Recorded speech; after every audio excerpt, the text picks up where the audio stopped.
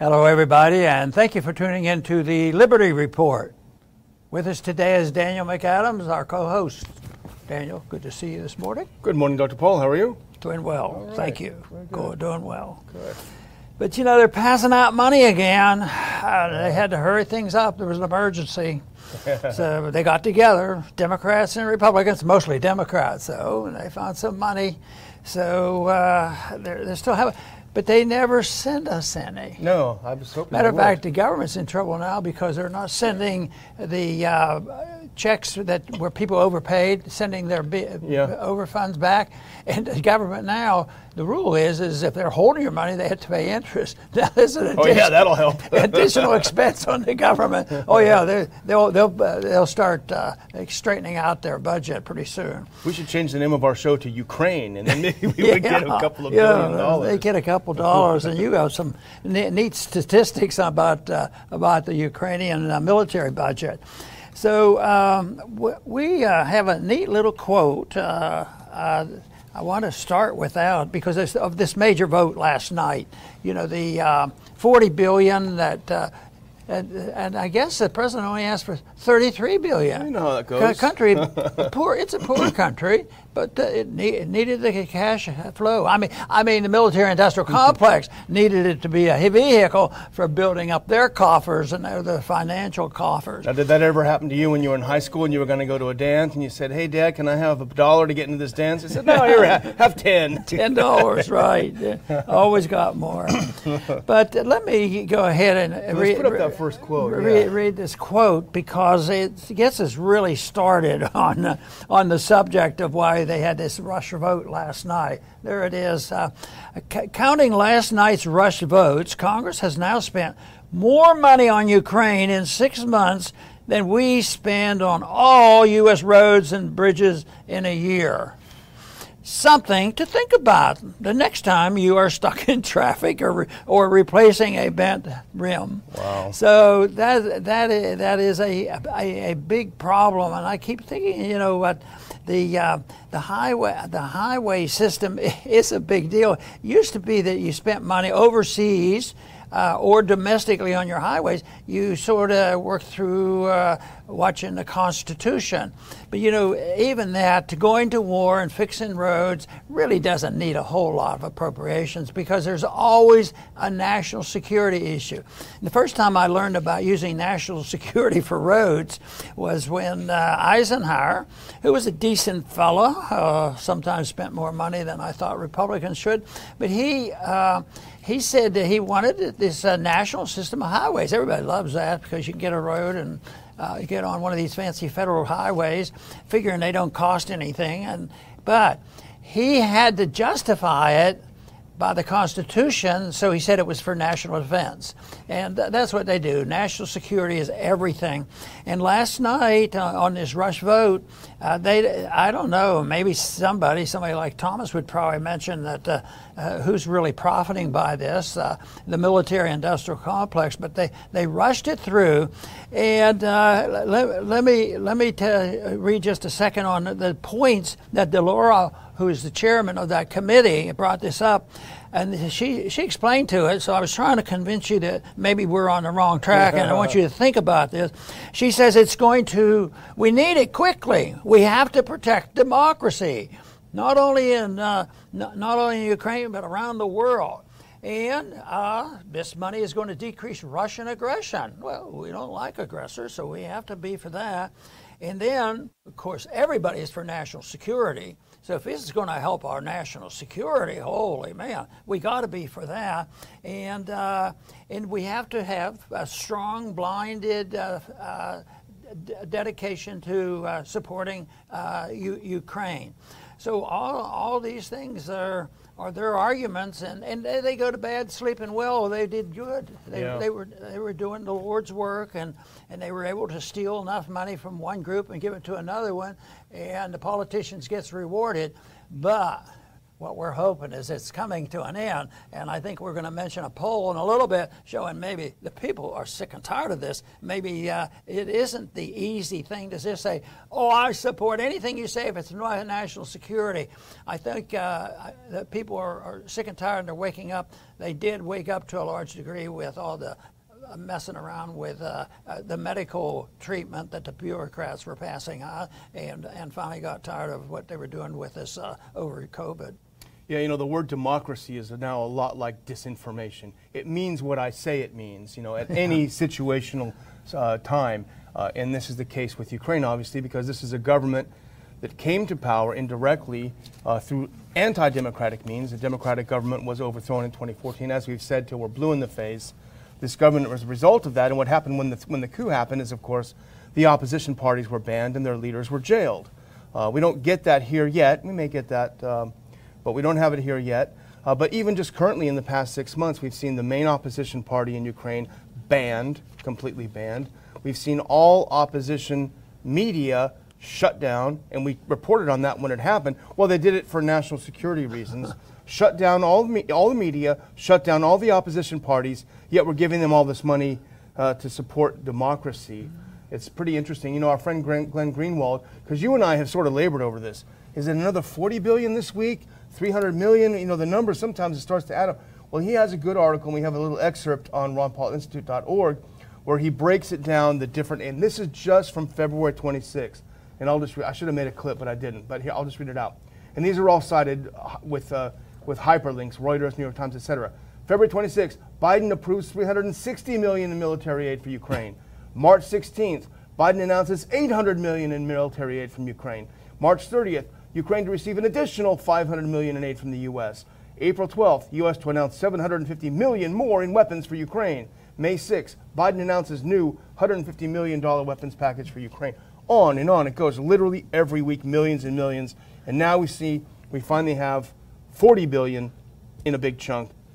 I would say sent to Ukraine, but it's not. It's actually sent to Raytheon and Lockheed Martin and all the weapons manufacturers. You know, a lot of times in Congress, when they were doing something a little more sincerely than what we're talking about right now, that there would be some social and economic problems overseas, and we had to, for moral reasons, get involved and make sure they don't mistreat their people and protect civil liberties against citizens of all the countries of the world.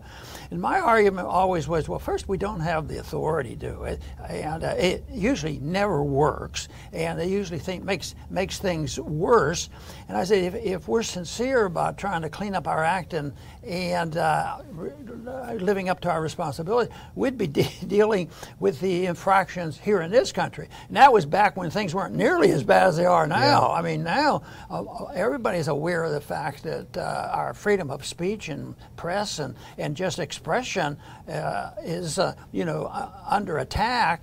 And the big question is can it be reversed, and when can it be reversed, and what will the reversal do? Because the establishment people, the woke people, are entrenched in so many places. I keep thinking, how can they stand up and continue to do this? But they do, and they just smile away, and more people are outraged, but unfortunately, the message we hear, if you just listen to the major government-approved networks, you're listening to just all this propaganda, and it isn't an easy thing to overcome. But still, pointing out the truth of the matter is the only tool that we have, and it's powerful. Ideas do matter, and that's what we will continue to do. Yeah, we'll do our best. But let's put this next one up because this is from CBS News, I think, citing an AP. But I put this up because for a couple of reasons. This is House approves $40 billion Ukraine aid, beefing up Biden request. This is war money. This is money that goes directly to the war machine. As we know, Dr. Paul, it's to beef up the Stinger production, beef up the Javelin production, beef up all these things. And if you look at this picture, there's a couple of very depressing, I will say, very depressing things, Dr. Paul, if you look closely. You'll remember Jim McGovern. You were up on the podium with him many times in an anti-war coalition. When the Republicans were in power, you, Jim McGovern, and then you see Barbara Lee on the right. She is so anti-war, she voted against going into Afghanistan and took a lot of heat. You have been on the podium with those two members of Congress many, many times while Bush was in office to oppose wars. You leave it up there just for a second. And then here you see them up here in front with Nancy Pelosi, now that the Democrats are in power, voting for money that will lead us closer to World War III. Barbara Lee still has her mask on. She's probably quadruple vaxxed. That's a different issue. But on a personal level, I had a lot of respect for those two. I really viewed them as genuinely anti-war. And now we see at the end of the day, they are absolute hypocrites. If Kucinich were there, I would shoot myself. I would say, oh yeah, but I don't. I think if he was still in Congress, he and I might be standing in the back talking and getting a minute or two to express ourselves. Yeah, which happened on a few occasions. Well, no, that's bad news. That's really disappointing. It is disappointing. Really, because Barbara, I think, was very, very sincere. She was. I don't know what. And I have had discussion with her and other progressives about, the sanctions business and the freezing of assets, because they did like that, believing that was, one step removed from sending in the troops and getting people killed. But this is a big step forward to being involved in financing another worthless war. And I would be fascinated to really understand the mechanism, but it's probably just a political explanation. We have to stand together. You have to be a team. I remember how they would use that against people who vacillated. Are you going to be a team member or aren't you? If you weren't a team member, you're going to get maybe kicked off your committee, and we're not going to help you raise money. How are you going to get reelected? Be a team member. It must be that's this whole thing about team membership that finally puts them in a position. That it also might mean that the Democrats are saying, we're really in trouble. We can't have any dissenters now at all, and that's why we're starting to see people that we could work with and talk with in the past. And I could see the two of them twisting themselves into a pretzel shape, thinking, well, we're opposing Russian aggression. And I can understand, certainly one opposes, violent. But if she were being sincere, and if McGovern were being sincere, they could still criticize what Russia has done, but at the same time, in equal measure, say, why have we been sending billions of dollars in weapons over the past 8 years into Ukraine under the guise of NATO and U.S. aid? Why are we arming them to the teeth and then goading them on? Go ahead, go ahead, go ahead. And then you start a war and say, well, we didn't see that coming. The one thing, if the progressives understood, they would be with us on so many more issues. Because all this nonsense of all this spending, they are for, but they don't believe deficits matter. And they don't, taxes, you can tax the rich. But the people who suffer the most, the people who may be dragged into the war, the people who have to pay the bills, it's an inflationary tax. And when would there be a better opportunity to find out why the average person, and that group is getting bigger and bigger. It used to be just the very poor and the low middle income, but it's more people. And now, middle income is over $100,000. And they're starting to say, how can I afford to pay for my gasoline? Which is true. Yes. And some of them can't keep up their work or pay for household help and babysitting and all this. The whole thing is adding up. But the progressives should know that when they go along with this kind of stuff, any kind of spending, of course, we would go along with the spending for the so-called welfare redistribution will stop the big corporation. Did it stop the pharmaceuticals? I mean, the liberals were the biggest instigators of this. The progressives loved it. Yeah, terrible. I want to throw a couple of stats out before we move on to the next topic, which is related. But let's put this up. I looked up in Statista because I was curious. We've sent Ukraine a total of $53 billion in military and other aid, just since the invasion. This is from Statista reporting on Ukraine's entire military budget, and they say Ukraine's military expenditure was estimated at $5.94 billion US dollars in 2021. So we have spent, my math is not good here, more than 8 times their entire yearly military budget we have given them in just a couple of months. 8 times their whole budget we've handed to them in that. And you tell me how much is going to be stolen by oligarchs, how much is going to go down the black hole of the military-industrial complex and their team of lobbyists all over Capitol Hill, how much is going to go to all of this. 8 times their whole budget. It's unbelievable. It's hard to understand. You know, a long time ago, there was an earthquake, I think it was in Italy, and immediately, within days, there was an appropriation bill, to send money and help them, Yeah. which is good. But American people are very good at helping people like that in trouble, and the donations pour in. So I went down there and spoke out against it, and I didn't know that there was an Italian caucus there, and so they hit me hard. They had a special order just to lambast me, and because of course I would say, well, what I said was, with the mafia running this thing is going to be a boondoggle and they're going to waste the money. About 6 months later, there was this big headline about exactly what happened was the money was totally wasted, never helped the people that it was intended to help. But everybody felt better good about it. Oh, look at that Ron Paul's nuts. Yeah. He didn't even want us to send our money. I didn't want them to waste their money. So look how generous we are with someone else's money, right? Well, one other thing along on Biden and this inflation and the spending of this money, maybe he's changing his tune. He changes his tactics. Did I read it correctly that he sent Jill over there to smooth things off? Oh, yeah. So with his share, actually, she deserves. She's more credible, She can speak. But anyway, I was surprised that there was a quote about her because she was over. And I thought, did she say that? Or did Joe say that? Yeah. We got to find out who's saying what. Who's saying what? But let's skip ahead to then. Let's talk about this because in the light of how much money we've dumped down this pit, Biden comes out today or yesterday. Put this up if you can't. Skip ahead. Sorry, skip that one because there's not enough time. Here's Biden. President Biden has vowed that tackling spiraling inflation was his top domestic priority.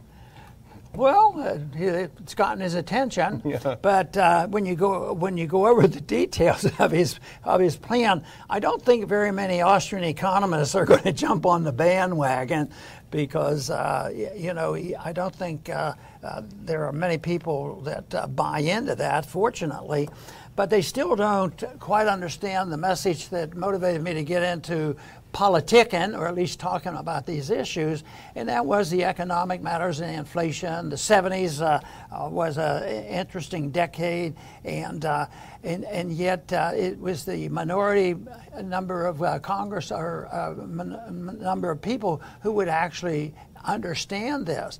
And in studying economics with Leonard Read of the Foundation for Economic Education, he said something to me that sort of reassured me. And I talk to myself when I hear somebody expressing themselves, "You're concerned. How are we going to do this?" Yeah. I say, and his was, numbers are not the whole thing. It's the message, it's the determination, and who's leading the way. And for the most of the time, the people follow somebody else. You don't convert. What he's saying is, you don't convert 51% of the people. They elect a new Congress and they quit spending. Yeah. Now, there was no enthusiasm, and I believe that. I've been there, but I do strongly believe that there are benefits, and that's why I was more hopeful, less hopeful today because you gave me that bad news about some of my friends who threw in the towel and said, "Well, in this case, this is important." So, and he didn't listen to any of your statistics that you just gave on how much money we've spent there, and that is a little bit depressing. I hate to see it going in the wrong direction, and that's what does happen. And we did talk about it last week that Americans, according to a poll, and we're going to talk about another new poll in a second, but they aren't buying the fact that this is all Putin's price hike. They're blaming Biden. It's not working. It's not taking. So that's pretty interesting. And speaking of that, let's move ahead, if you're ready, to the shock poll. Right. And put that one up. This is the Democracy Institute Express poll, and I think they do it monthly. But they did a poll, 1,500 Americans, likely voters. They asked a number of questions. And the interesting thing is that the Express, this newspaper, is very, very pro-Ukraine, and they when they say shock poll, it means they are shocked and depressed. But here's the headline: Shock poll reveals Americans, quote, are okay with Ukraine losing, end quote, the war with Putin's Russia. And let's look at some of these charts here. Let's look at the next one. The question is, the U.S. lets Ukraine lose to Russia. How do you feel about it? 43% said, I'm okay with that. I don't care. Only 41% say, I'm not okay. And you might look at that as R&D voters. I don't know. But let's look at the next one. And this is also interesting. What's the greatest threat to America? Who's the greatest threat to America? You would think that Russia would be by a long shot. No. China, 42%. Iran, 20%. North Korea, 18%. Russia, 16%. So Americans feel less threatened by Russia than even North Korea. And here's the one more, by the way. Let's look at this one. And this is, if I were Biden's people reading this, I would be very worried. Who is hurt more by sanctions on Russia? 44% said Russia, but 53% said America is getting hurt by these stupid sanctions. I really like this poll. I don't care. I just think it's... No, I think that's great, because that's been my argument, generally speaking, of the unintended consequences. Most of the time you're doing opposite. Then you're also sacrificing your liberty and your concept of the Constitution. So there's no practical reason. I used to say that you should be able to go to the House floor and argue your case, on the Constitution, and also the practicality of it, and the legality of the whole thing. And then I said, but it doesn't work that way. Even the practical arguments are probably one of the strongest. This is what it's going to do. But then they lie to you. They say, well, if you do this, good things will happen. And they don't understand unintended consequences, especially of an inflated system. So they just say, go ahead and do it. And the unintended consequences are really what is the big deal. So when they do this, they end up, just making things much worse. But I found out that the real movers and shakers, this is, listen carefully, you're going to be shocked, because I have an opinion. And my opinion is that it's the system that we have devised under interventionism, inflationism, and debtism, that we created all the special interests, that the progressives, if they couldn't, spend more money and have more welfare, they should understand that the system creates the special interests. And I can recall early on, I was shocked. Wow. So you'd walk down to the desk and they said, this is what you're voting on, Mr. Member of Congress. Nobody, 9 times out of 10, and they didn't know what they were going to vote on the way over. So they look at this, and this is the vote, what's going to be here. And then they would list all the companies and special interests that supported it, and all the companies that opposed it, and they were supposed to, weigh on this. I wonder if I have that in my company. Oh, I'll call my staff. Do we have a company in there? So that was the final decision making. It was a political decision, and of course, when companies like Raytheon and others benefit tremendously for years, their job is. Well, our job is to produce a product and take care of our stockholders. Yeah. We'll take it a little bit off the top first. Yeah. Here's a good idea. Maybe the members of Congress should wear on their blazers, they should have patches of their sponsors, like in NASCAR, right? Yeah. I got Raytheon. You'll be the only one with a clean blazer, right?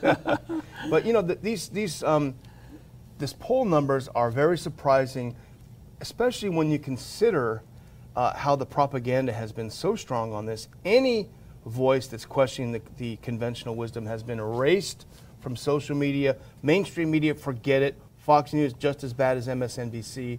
So that makes it particularly remarkable that people are not buying this. It kind of restores my faith a little bit in the American people, that they forget it, I don't buy it. Yeah, if you get rid of the extraneous propaganda, which is conceivable, you can do it. But if you get get a group of people and they're willing to listen, I think they're very receptive. I had a good experience when I was doing a little bit of campaigning, because I thought the reception for the message of liberty was rather good. I never walked away. A few people would come out to hear me, and I would give them my 2 cents worth.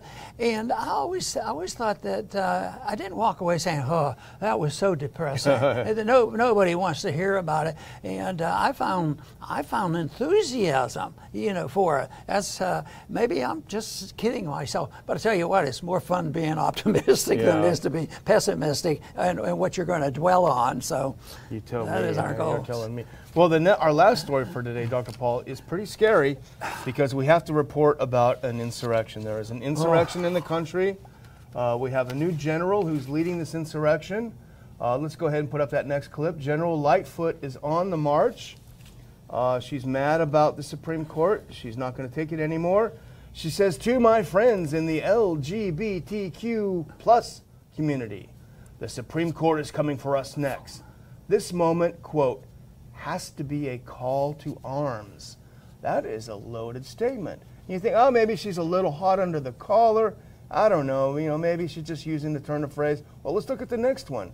Oh my gosh, she's at it again. "We will not surrender our rights without a fight to victory." Now, can you imagine, Dr. Paul, if Trump on January 6th says, "Okay, guys, everyone out there, we got to save the election. This is a call to arms. We must fight to victory."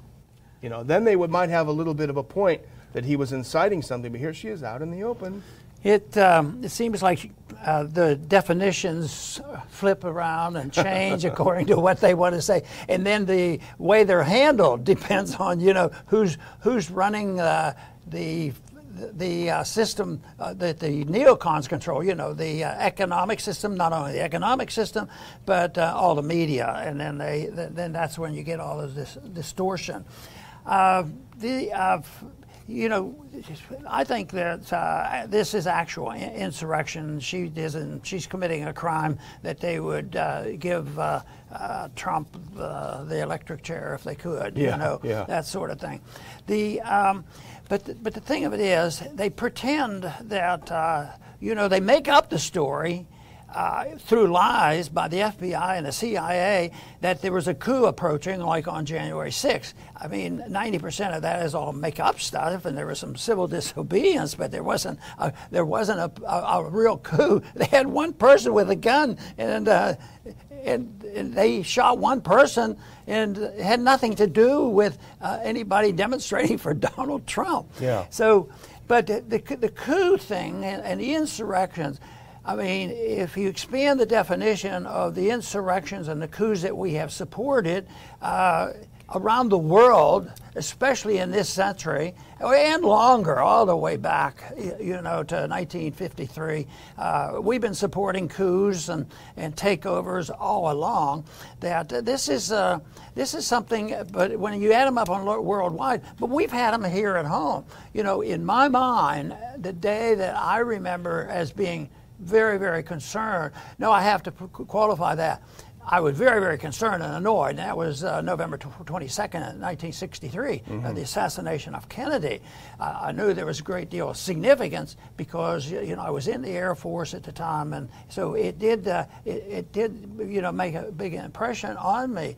But I think that what has changed is truth has leaked out steadily, and I've been fascinated to read many books on an assessment of this. And the one thing is, there's a strain that there's a lot of overlapping, a lot of agreement, some disagreement, a lot of details here and details there. But the American people, it has been pervasive, and I don't believe, millions and millions of people have read these books. But out there, the sentiment has changed. Now it's like what? I've seen them up as high as 75-80% of people don't believe the government on what happened. Well, what was that then? And if you look and read the people that seem to be pretty well informed on this, I call it a coup. Yeah. I call it a coup, and the way the government switched over from Kennedy on to the next, and the war issue was a big issue. I just think that is so clear cut. But that is ancient history. But the reason I bring it up is I'm not sure things are much better. They might be a little bit more sophisticated. But we haven't let up on the coups around the world. I mean, we are king of the coup ships. You know, yeah. We're there, we're involved. And the question is, and you pointed out, the disastrous blindness of printing money and stealing wealth from middle class and the poor to go over there and work the continuation of a coup that's been going on. Matter of fact, I was reading recently, some of this coup stuff with Ukraine started right after World War II. You know, it's been going on. But of course, we date the real current one from 2014. Yeah. And yet, there right now, I don't know how these polls show, but maybe there is a shift. Maybe there's more people saying, why go to war to beat up on Russia over Ukraine? Who's going to suffer the most? Well, the American people are going to suffer the most if it's our money and our coup, because I think there would be a lot less war if we had no entangling alliances existing. But if they did exist, never join them, and that we give up on the pretense that we can rule the world by doing whatever is necessary to maintain the reserve currency of the world, and sort of work the deal financially and also militarily, that people will obey us. Yeah. And maintaining that. But that's where we're seeing the edges fraying. But both in the foreign policy, there's been loss of support for our foreign policy, and there certainly is a lot of loss in our dollar because the vote there is how many dollars you need to fill your gas tank. Yeah. That's the big issue. That's painful. Well, I tend to be a pessimist and a depressive, so but I do want to close, and I haven't done this in a while, with a clip, and a video clip, and it's a good news story. Because, you know, Germany at first was hesitant about sending heavy equipment, sending weapons to Ukraine. They didn't want to get involved in it. They've been there, right? They've done that with Russia. They didn't want to do it again. But then Olaf Scholz, a very, very weak leader with no background and no real job in the past, he broke and he kowtowed and he said, okay, we're going to go ahead and send whatever you want. Well, the foreign minister, a woman, Baerbock, she was in Cologne over the weekend. Green Party, they used to be pro-peace. Remember, that's how they were formed. No, they're all pro-war. They're all Barbara Lee now, unfortunately. She went to Cologne and she was going to give a triumphant speech on the wonderful foreign policy of the Scholz government, the SDP, you know, the Social Democrats who were the left pro-peace, and the Green Party, now the mostly pro-war. Well, when she got there, things didn't work out like she thought they would. And we can put up that tweet, and I will read, in Germany, the protests against arms deliveries are getting stronger. Today, Foreign Minister Baerbock, if we can put that up, spoke in Cologne with a large police contingent. She could hardly be understood. Whistles, boos, and phrases like warmonger, liar, and get lost are chanted. Let's just watch about 20 seconds of this. It's in German, but this is a universal language, Dr. Paul.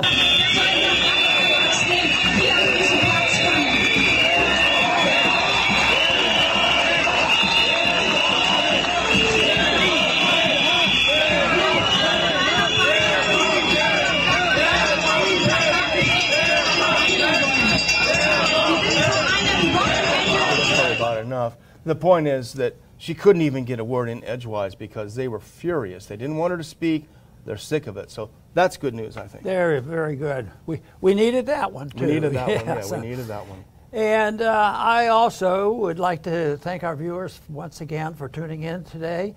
And I want to close with just an emphasis on how do we pay for all this. And I've been talking about that for a long time. Matter of fact, the subject of paying for the bills of big government was the motivation for me to speak out a good many years ago. Now it's decades ago. And in spite of the problems haven't developed and gotten much worse when you look at deficits and all, there's a lot more understanding by a larger number of people, although still a strict minority, the understanding of the true problem, the true cause of the problems that we have. And of course, excessive spending causes debt, and debt causes people to cheat and go and default on their monetary promises. So it was on August 15th, 1971, when we declared the initial stage of our financial bankruptcy, because we had promised the world that the dollar was as good as gold and it would always be redeemable at $35 an ounce. Well, that ended then, and that was when a bell went off for me and said, things are going to get a lot worse. And they have steadily gotten worse. It has survived a little bit better than I thought it would, but there's been a lot of pain and suffering. There's been a lot of wars fought with the fiat money. And that is one of the major reasons why we shouldn't have fiat money. There's a lot of problems with welfareism and all these special interest things that help run up the debt. But it's extremely bad for us to finance wars that are unnecessary, have absolutely nothing to do with our national security, and makes us less secure. So, and that could not happen if we were an honest country and we had honest money, where you would have to get the money from the people if you wanted to march off to a new war. So the answers are out there. They're not difficult. They're difficult politically, but they're not complicated where you can't understand a little bit of common sense on why sound money, which the founders promoted, could not be accepted. The day will come when we will be making another decision on what we should do with the monetary system, and I'll do my very best to continue my efforts to promote the cause of sound money and personal liberty. I want to thank everybody for tuning in today to the Liberty Report. Please come back soon.